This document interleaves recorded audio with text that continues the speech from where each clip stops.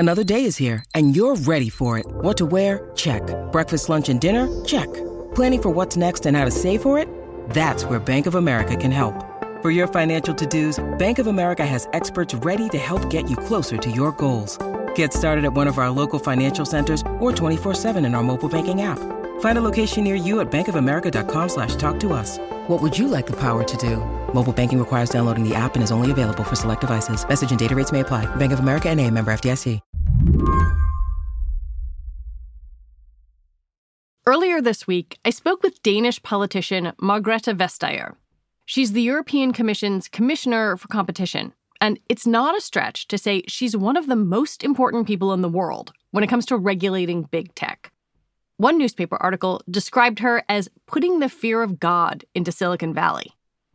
For Americans who aren't familiar with your work, how would you introduce yourself and say what you do? I'm a member of the European Commission. I'm one of the executive vice presidents.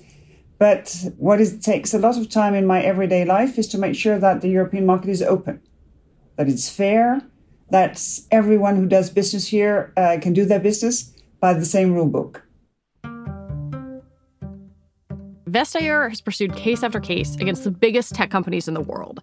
She's won fines against Apple, Google, Amazon, Facebook, and Qualcomm. Now she's the driving force behind a landmark piece of legislation, the Digital Markets Act, which is likely to reshape how tech companies do business in Europe and around the world. Today on the show, a candid conversation with the woman Silicon Valley fears most. I'm Lizzie O'Leary, and you're listening to What Next TBD, a show about technology, power, and how the future will be determined. Stick with us.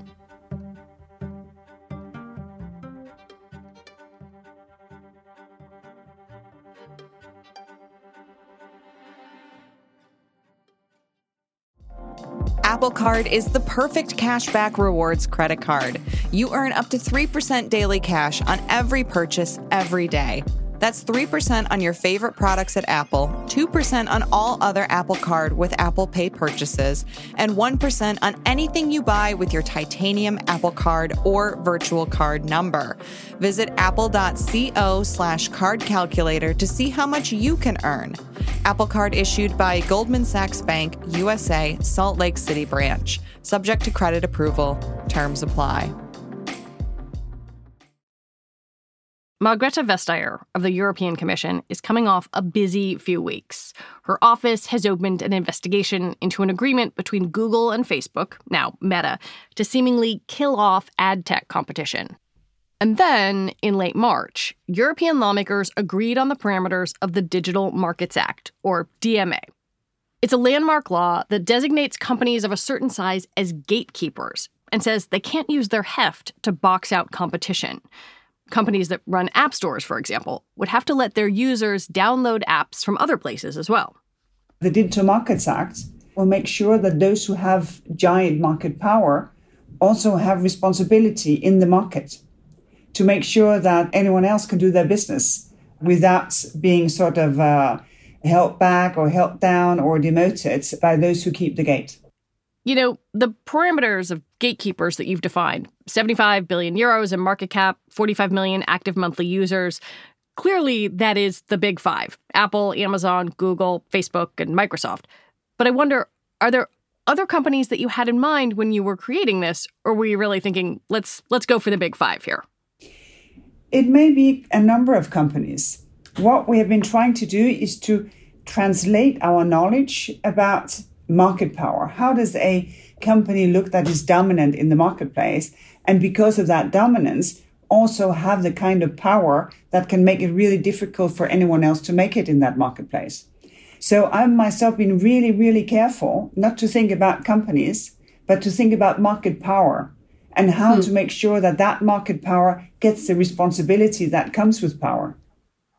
I think one could describe the backlash against big tech in the U.S. as looking at the major players and saying they're too big, break them up.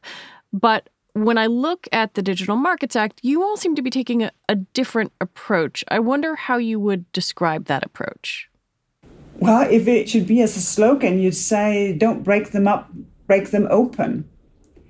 In Europe, we do have legislation that would enable us to break up companies. if that was the only thing that would make the market work. But we would not know what would happen in the European market by that kind of action. What we would know is that we would definitely end up in court. And while in court, the risk was that the market was left unattended. So we chose to say, well, listen, you're more than welcome to be successful in the European markets, but with success comes power, and with power comes responsibility. And that last link between power and responsibility, well, that needs to be reinforced. Well, let's take, the example of a company like Apple. They present their service as safer, that the App Store is a walled garden, it's private, it adheres to their security standards. Tim Cook has talked about this publicly. Clearly, they see that as a selling point for consumers. Under the Digital Markets Act, they would let users download apps from other places. Do you buy their contention that keeping things walled off is safer? Well, I think safety is a concern for everyone, no matter who you are, no matter what kind of phone you have, no matter what kind of apps you download. So I think it's important that the question of safety is not used as a wall against healthy competition, where also your competitors will have to answer to their customers about safety. If you're not happy with the shop where you do your shopping, well, you try to find somewhere else to go without having to change the entire city or to go, to a different planet. You just want to be able to go around the corner and see what's on offer there. And of course, you expect also the other store to have sufficient safeguards so that whatever you buy is actually not harming you. There's also this idea of interoperability that I find really interesting, that if, say, I use Signal as my messaging platform, that I could send a message to someone on WhatsApp. Why make that a part of this law? It's to enable convenience for users, if that should be part of the character of the services that you're offering. We know it from emails. You can be in a very different email environment, and yet, I can send an email to you even though you have a different provider. So it's basically not a new thing. It's just a new thing within messaging services. I want to talk a little bit about the enforcement part of this. How do you see the enforcement piece of the Digital Markets Act working? And I wonder if there are lessons you learned doing so much enforcement. Yeah, well, I've had not one, not two, but 3 Google cases that we finalized already. Now we're on the 4th. We've had 2 Amazon cases. We have 2 again. We have had 3 Apple cases. We now have a Facebook case as well. And what I have seen is that, first, it takes a lot of time to prove that a company is dominant in the relevant market. And only then can you look at the illegal behavior. And the second point is that our cases, they work in the very specifics in that market with that illegal behavior. But it is as if they don't spread.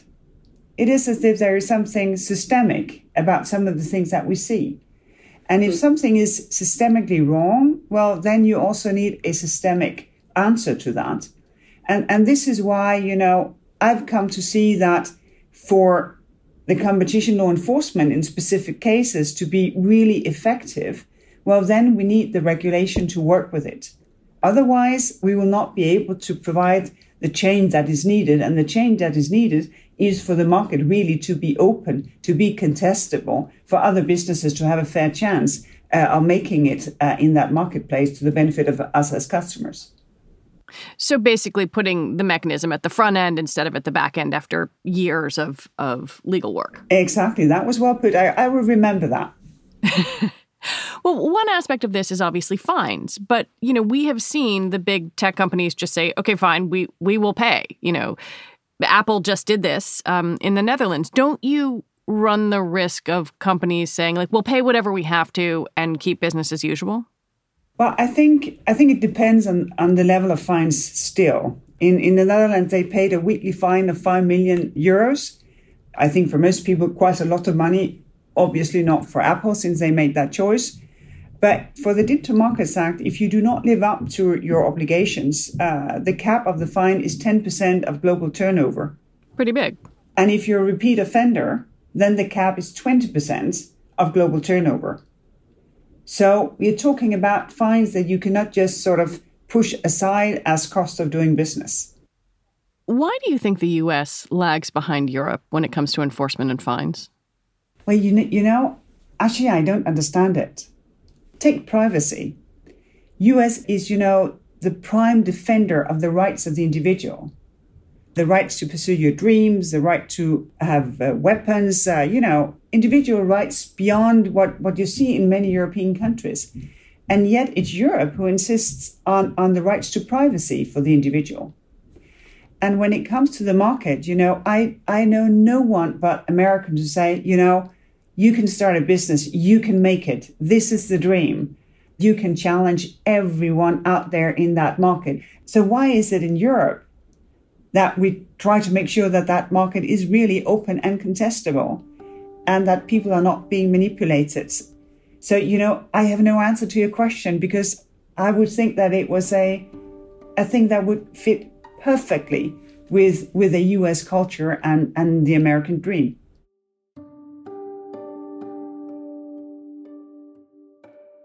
When we come back, how the January 6th attack inspired European regulators to move quickly.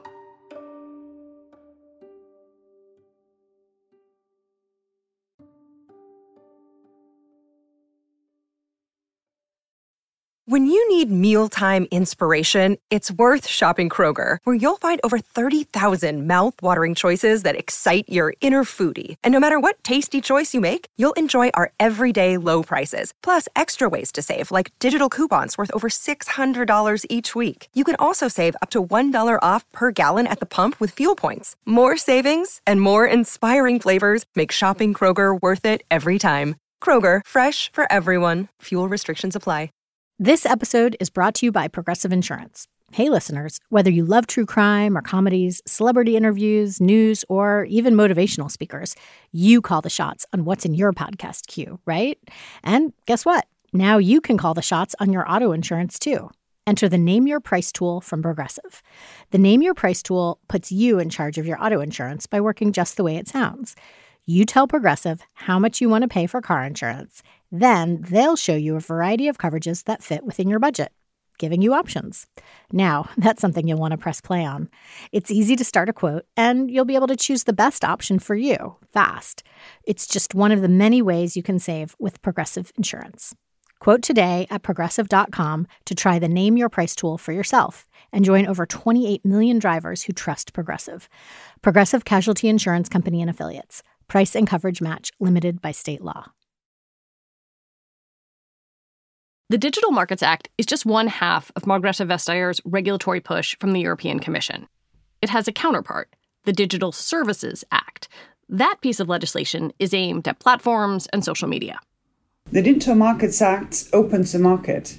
The Digital Services Act makes it a real thing that what we have decided in our democracy to be illegal when we're offline is also illegal and acted upon when we're online. So platforms will be obliged to take down, for instance, a post that is being flagged to them as illegal, inform, and then the one who put up the post can complain about it in order to make sure that freedom of expression is preserved. Because sometimes things are not illegal. They may hurt you. They may be gross, but they're not illegal.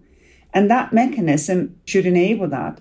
And the second thing that they will be obliged to do is to make sort of a general risk assessment. Can my services be misused to undermine democracy or be putting people's mental health at risk? Or are they in themselves working in a way that would have these really, really bad effects? For me, that is really important, that the two things complement one another, that as a platform, you have a responsibility as to how do my services affect people and the society that I'm part of, and how does the use of my service in all these many, many millions of individual cases live up to what has been decided in our democracy as being illegal. It's very hard to listen to you and not think about what we have seen on social media platforms in the U.S., particularly around the sort of insurrection on January 6th in the Capitol. To me, that feels like something that under your laws would cross the line. Well, I think exactly that attack on Congress also had a huge imprint here in Europe. In an old, well-established democracy, to have such an attack, and for that being so fueled by social media and the use of social media, I think for us that was sort of a wake-up call with no snooze. No time to wait. We need to get things done now in order for this not to happen. Undermining democracy, it cannot take place. We do not accept it in the real world either. Europe has really been on the forefront of tech regulation. Are you hopeful that your work on the Digital Markets Act will become global, will be the sort of blueprint for how other governments should conduct themselves? Well, when we adopted sort of this general data protection laws, Europe was way ahead of the curve. This idea that you have rights to privacy also in digital, it was a new idea. And it's only a few years ago, which is mind-blowing.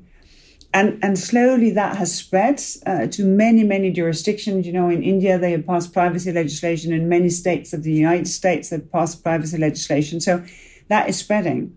With this, the Digital Services Act and Digital Markets Act, Europe is still ahead of the curve, but not at all to the same degree. For instance, in South Korea, they have passed legislation that came into force 15th of April that looks very much like the provisions and app stores that we have in the Digital Markets Act. Number of the proposals tabled in the US with bipartisan support would have, the same elements as either Digital Services Act or Digital Markets Act. So what I have experienced in these years is a lot of parallel thinking sort of converging into alignment as to what needs to be done here. And that I find really, really encouraging. Because we don't have a global competition authority. We don't have global data protection authorities.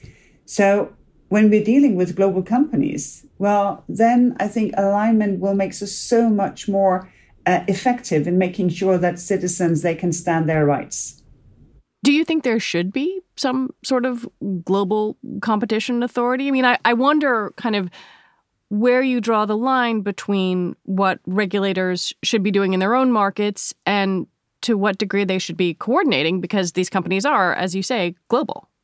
Of course, one is allowed to dream, but if one should be effective right now, the task I have, the mission that my colleagues and Enforce and myself that we're on, is to make sure that things change for people in the market right now, so that the market serves us as consumers and not the other way around. In that vein, I noticed you tweeted a picture of yourself with Lina Khan from the FTC, Jonathan Kanter from the Justice Department. Am I wrong to read that as just a kind of a little poke toward the big tech companies? Well, I think it's good for the world around us to know that we know each other well and we consider each other friends and that we talk about, of course, only things that we are allowed to talk about, but that we also that we do work together if at all possible. I know we have just a little time left. I wonder if you could tell me what your digital life looks like and how it has changed the more enmeshed you become in these issues. Well, I think first and foremost, I have become increasingly curious as to what is out there. How to do my shopping without using a giant platform. How to message my friends. Because actually sometimes I find that sort of the convenience of the giants is kind of numbing my curiosity. And it's curiosity that keeps me learning, keeps me interested, keeps me challenged. I'm not an engineer. I'm not tech savvy as such. But I think curiosity can actually take you to some very interesting places.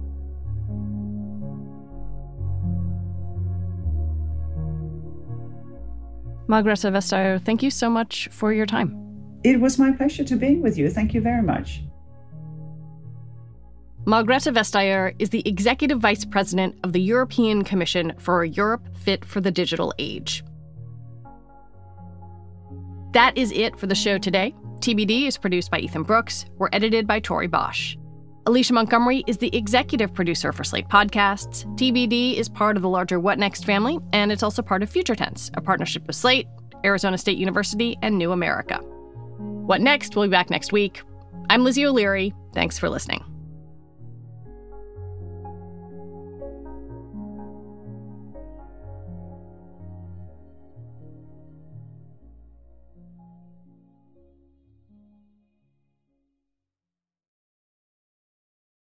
This is the story of the one. As head of maintenance at a concert hall, he knows the show must always go on. That's why he works behind the scenes, ensuring every light is working, the HVAC is humming, and his facility shines. With Grainger's supplies and solutions for every challenge he faces, plus 24/7 customer support, his venue never misses a beat.